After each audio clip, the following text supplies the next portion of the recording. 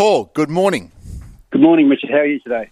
Good, thank you. Not as good as you guys. A Snake Gully Cup on the mantelpiece. Well done.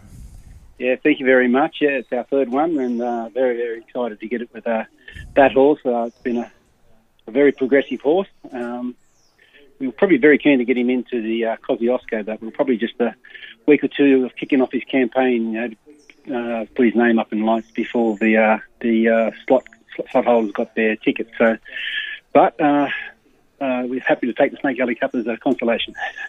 Today, I suppose at the moment you're thinking you're bringing two horses to Newcastle. I'll just better refresh there with Mandaboss, or what are we doing there? We had to be on the road an hour ago for Mandaboss to come with us. Yeah, it's about a bit over 4.5 hour car trip, and we're going to be on track at 11 o'clock. So that cut-off line for us is actually 6 a.m. So we've reevaluated our leaving times now, just as all for 1A now. Yeah. Well, I watched Formline the other night, Paul, and I'm pretty sure Brad Gray had 1A in the numbers. Tell us how this mare's going at the moment. It looks a pretty suitable race. Sure does. She's coming back way back in grade. Unbelievable run in the big dance against those, especially a Group 2 race. And coming back to a benchmark 78, she goes up slightly in weight. But like I said, quite a drastic drop in grade.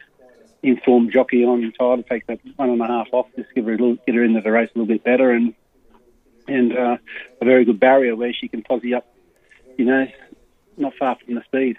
I suppose from where you guys are and where you race horses, Paul, they've got to be good travellers. Does she handle things pretty well? It's a fair float trip for her today.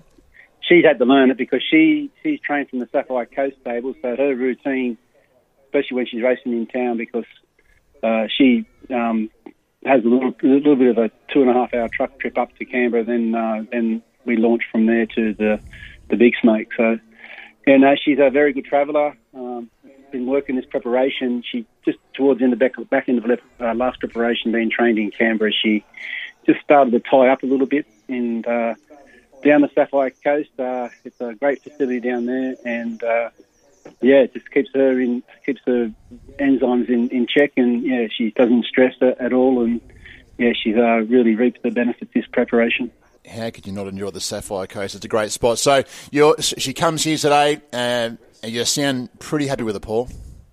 Yeah, Mitch, the former down at Sapphire Coast, he couldn't have been any more ecstatic with a bit of work on Tuesday, and come through the big dance very well.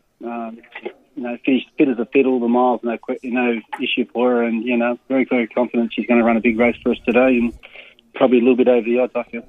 Safe travels, Paul. We'll let you go. Good luck today. Cheers. Thank you very much.